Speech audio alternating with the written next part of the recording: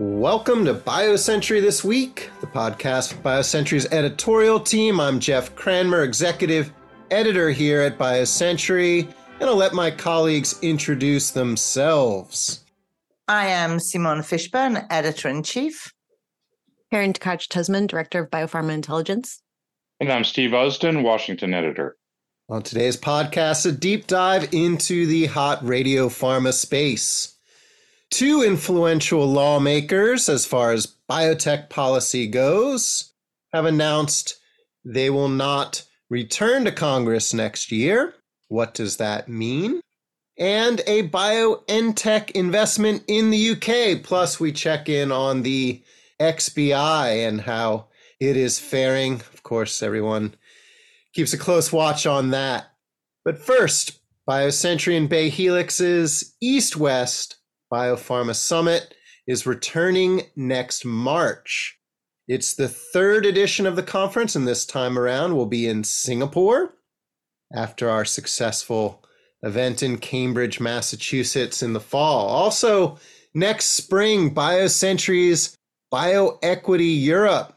More than 20 years in the running. Last year's conference in Dublin sold out. This year will be in the culinary hotspot of deliciousness that is San Sebastian, Spain. You can find out more at biocentury.com. We're currently recruiting presenting companies and are hoping you'll join us at both conferences. All right, this week on BioCentury, we'll publish Karen's deep dive into the increasingly hot radiopharma space, which in the past decade has seen key approvals and billion-dollar deals by Bayer, Novartis, and most recently, Eli Lilly. Karen, let's start with an overview. How is the space divided up? Well, this is a space that is really, it's based on a modular technology, and therefore it is really multidimensional. There's a lot of choices companies make when putting these together, deciding are they going to go for an alpha-emitting radioisotope or a beta-emitting one? What is their target going to be? What is their ligand modality going to be? And so this analysis takes a dive into companies and the strategies they've taken, the investment flowing into the different strategies, and the sort of pros and cons of different approaches and how top leaders in the space are thinking about it.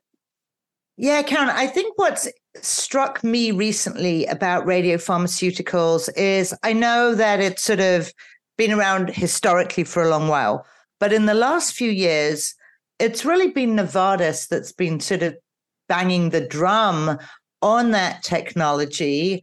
And suddenly it feels like, I don't know, maybe the last 6 months it's come across my radar. So many other people talking about it, from bankers, Gil Barnaham mentioned it, a couple of others as an area to invest in. And I think you document in your piece the sort of innovation edge. You know, have you got new codes that are being created in that area, or at least investments going in there? So, you know, do you feel that there was a particular trigger for this new trajectory? Yeah, I think people trace back to sort of the Algeta acquisition by Bayer in 2013. That was an alpha emitter, but it was sort of different than what we're seeing now, because that compound, it's radium-based and it has natural bone homing properties. So it didn't need a ligand modality. But really in 2017, 2018, that's when we saw the Novartis acquisitions of Endocyte and advanced accelerator applications. And both of those are this sort of modular, molecularly targeted radiopharmaceuticals where you have the radioisotope itself, lutetium-177. You've got a targeting moiety, in one case a small molecule, in the other case a peptide.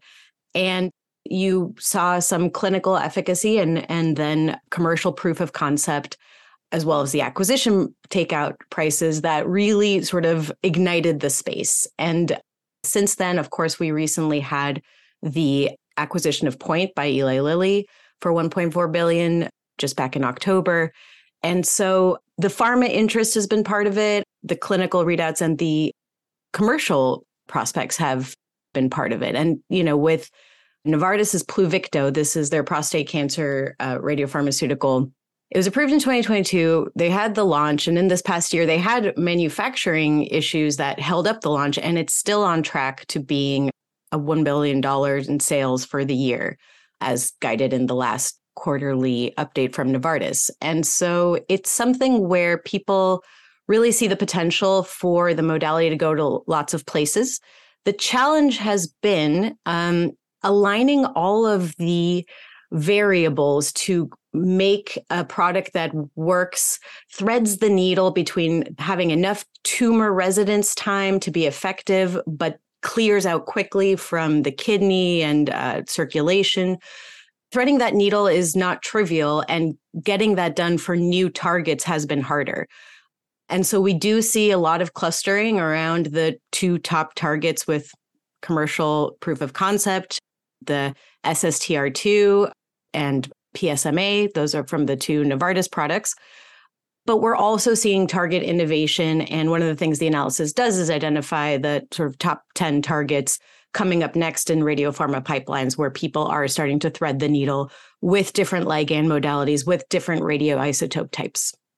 Karen, when I look at radiopharmaceuticals, structurally, and even in terms of what they try to do, there are so many analogies with ADCs. They're modular.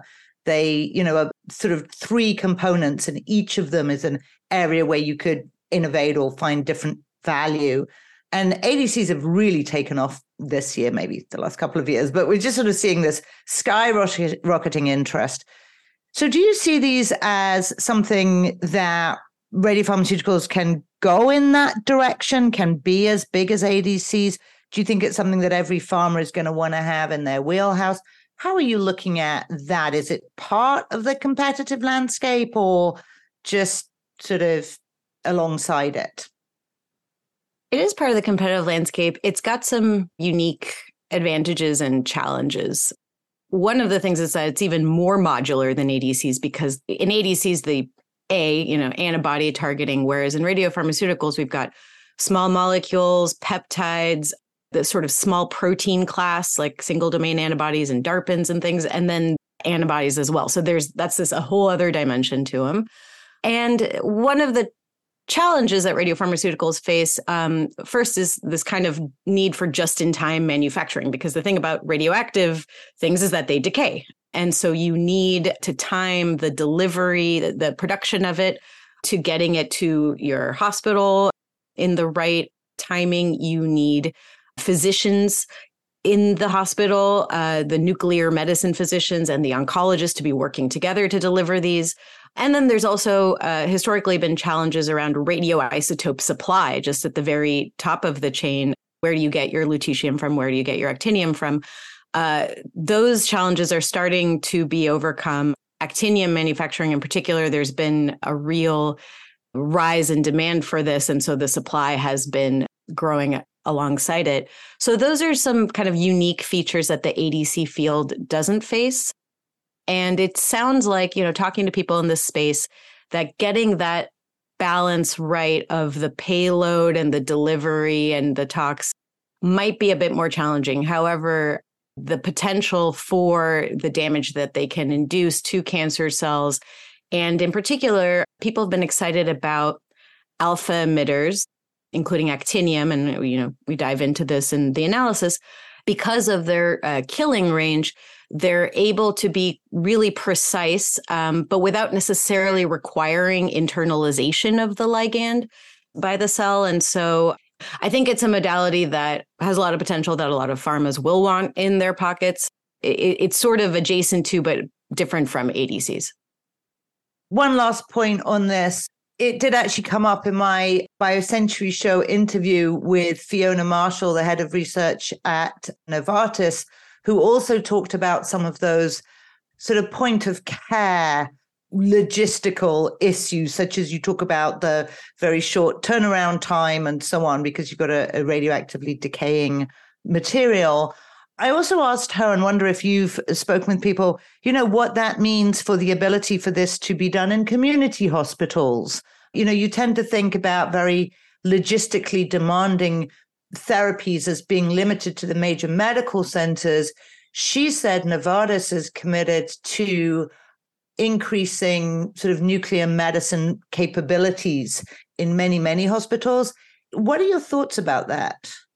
Well, it's interesting. This question of centralization versus decentralization has come up when talking to people for this analysis. And it kind of varies by the radioisotope. So, for example, lead-212 is a radioisotope that's taking off. And there, it has a shorter half-life than most of them. Most of them is on the order of days. Lead's on the order of hours.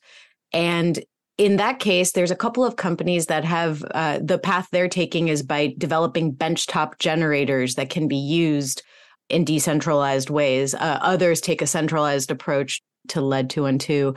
But in general, that it's a live question among people in this space is, do you really want sort of centers of excellence where this becomes routine versus, getting it out to more places, but maybe there's one or two patients who receive that medicine per year, and there isn't a sort of routine and comfortable practice with it. And so that's a very live question, and it varies in particular by radioisotope, and different companies are taking different strategies around it. Karen, I'm curious about some of the key players. We've mentioned Bayer, Novartis, Lilly with its acquisition of Point recently. I know there's some smaller players like Raise, which recently went public. What are some of the companies that you're watching that might not be some of these headline names? One that really stood out to me was Telix. They're based in Australia, and they're one of these kind of few mid-cap public companies in this space.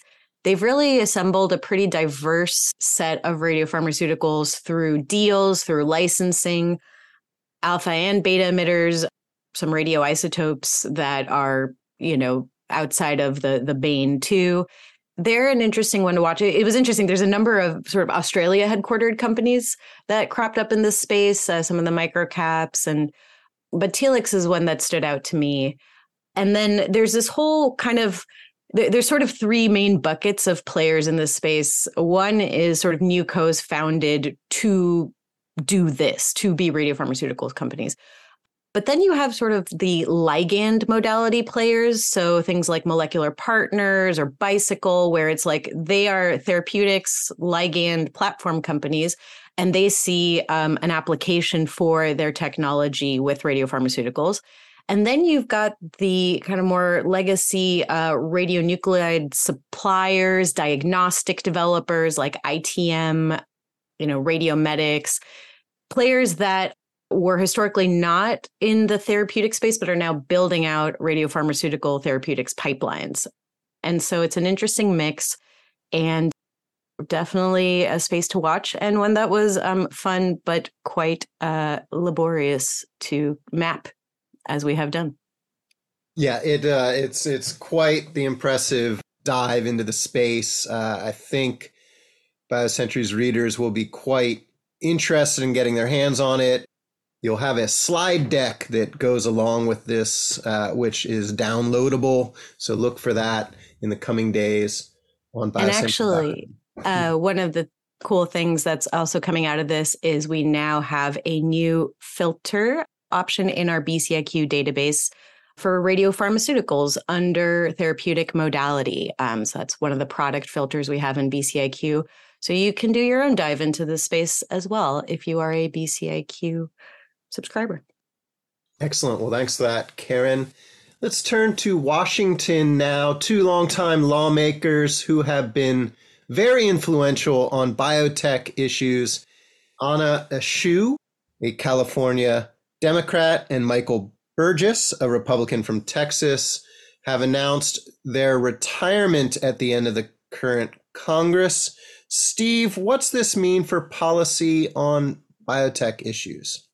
Well, it's interesting. I was thinking about it. If you were to think about it, Michael Burgess and Anna Eshoo, you wouldn't think that they would agree on much, and you'd think they're about as opposite as any two members of Congress. Burgess represents a conservative district in North Texas. He was first elected to Congress in 2002 as a proud member of the Tea Party caucus. He voted against certifying President Biden's election. He's endorsed former President Trump for the 2024 election. He opposes abortion. He wants to overturn the Affordable Care Act. Eshoo represents Silicon Valley. She's a liberal Democrat. She was first elected to Congress in 1992. She's a staunch supporter of President Biden, voting with him just about 100% of the time. She's an advocate of abortion rights. She strongly backs drug price regulation, including the Medicare drug price negotiation program that was included in the IRA. But they both are strongly backed by the biopharmaceutical industry. They've both received a large share of their campaign contributions from the biopharma industry. They both received accolades from the industry. Eshoo was the member of Congress who was most responsible for giving biologics 12 years of exclusivity as part of the biosimilars pathway that was created by the Affordable Care Act. And they've got other things in common. Both of them sought to be the top member of their party in the Energy and Commerce Committee in 2020. Burgess lost out to Kathy McMorris Rodgers, who's now the committee chair. In 2014, Eshoo lost out to Frank Pallone, who was chair and now is ranking Democrat. You know, and I think actually probably their defeats in those leadership challenges played into both of them deciding that they're not going to run again for their seats. Both of them played leading roles in shaping FDA user fee reauthorization bills. They were kind of among the very, very small number of members of Congress who know and care a great deal about FDA, and I would say even about the biopharma industry in general. They both support the Pasteur Act, a bill that seeks to provide advanced market commitments to incentivize the development of drugs to overcome antimicrobial resistance. Both of them supported the 21st Century Cures Act that gave FDA new authorities and obligations that are intended to speed the development of new medicines. You know, there are a number of things that they disagreed on also. They disagreed on the right to try bill. Burgess was a big backer of that bill, which became law. Eshoo opposed it. And there are any number of other issues. But I think that their careers and the way that they're kind of intertwined show how there has been a history of bipartisan cooperation on issues having to do with the biopharma industry, on especially some of the nitty-gritty issues having to do with FDA and NIH funding and things like that. And I think that losing Burgess and Eshoo will make things more difficult for companies and for the industry as they look for members of Congress who not only understand their issues, but even care about them. Steve, I imagine it is too soon to know who, might be going for those seats. Are there any other shoes to drop in terms of people stepping down that might, influence the shape for biopharma, for our industry? Yeah, there's a lot of members of Congress and some in the Senate also who are leaving, and some who are running for other offices. If they don't reach those goals, they may also be leaving involuntarily. Katie Porter, who's been kind of a nemesis of the industry on drug pricing issues, is running for the Senate. Ben Cardin, a Democrat senator from Maryland, is retiring. So is Carper from Delaware. Both of them have been staunch supporters of President Biden and of drug price regulation. It's not clear who's going to step in for either of those. But I think generally there's, one way to look at it is there's going to be a loss of a great deal of expertise that's associated with drug development, with drug regulation, and drug pricing issues. On the other hand, I think there's probably a large contingent of people who are going to be glad to see some generational change in both houses of Congress and an opportunity to educate whoever comes in about the issues that the biopharma industry cares about. All right. Thanks for that, Steve. Let's head to the UK. German mRNA company BioNTech is again expanding its global footprint, announcing a £1 billion 10-year investment in a new lab in Cambridge and a center of expertise for AI in London. This comes on the heels of a flurry of deals in Asia. Simone, what do you think about what BioNTech is building here? I think there's two sides of this that interest me. One is that in the UK, we've seen really big companies like AstraZeneca and GSK plant some very big footprints as they have in Cambridge and whatever. Obviously, they're from there. But, they've created sort of innovation hubs or labs and so on, ways of interacting. But I don't think I've seen this really at the level of a company like BioNTech, which is a German company, of course. So there's a certain momentum, I suppose you could say, for what's going on in the UK that draws BioNTech there. But the other side of it, as you pointed out, is let's keep an eye on BioNTech. They have been prolific in their deals with Asia companies. They're now planting a fairly big flag in the UK. They're becoming a global company. And when we had Ryan Richardson, who is the chief strategy officer at BioNTech, on the panel at our event on the sidelines of the Jefferies conference, he sort of indicated that, this might be news to us, but it was in the plan for them all along. They always planned to go big. And according to him, they're sort of executing to plan. Obviously, I would assume that the influx of capital that they got with the success of the vaccine, the mRNA vaccine, has, enabled some of those plans that they may not have had otherwise, or at the pace that they may not have had otherwise. I don't know. We will be talking to them. But I think that, yes, it's a pretty interesting development, becoming a pretty interesting company to watch.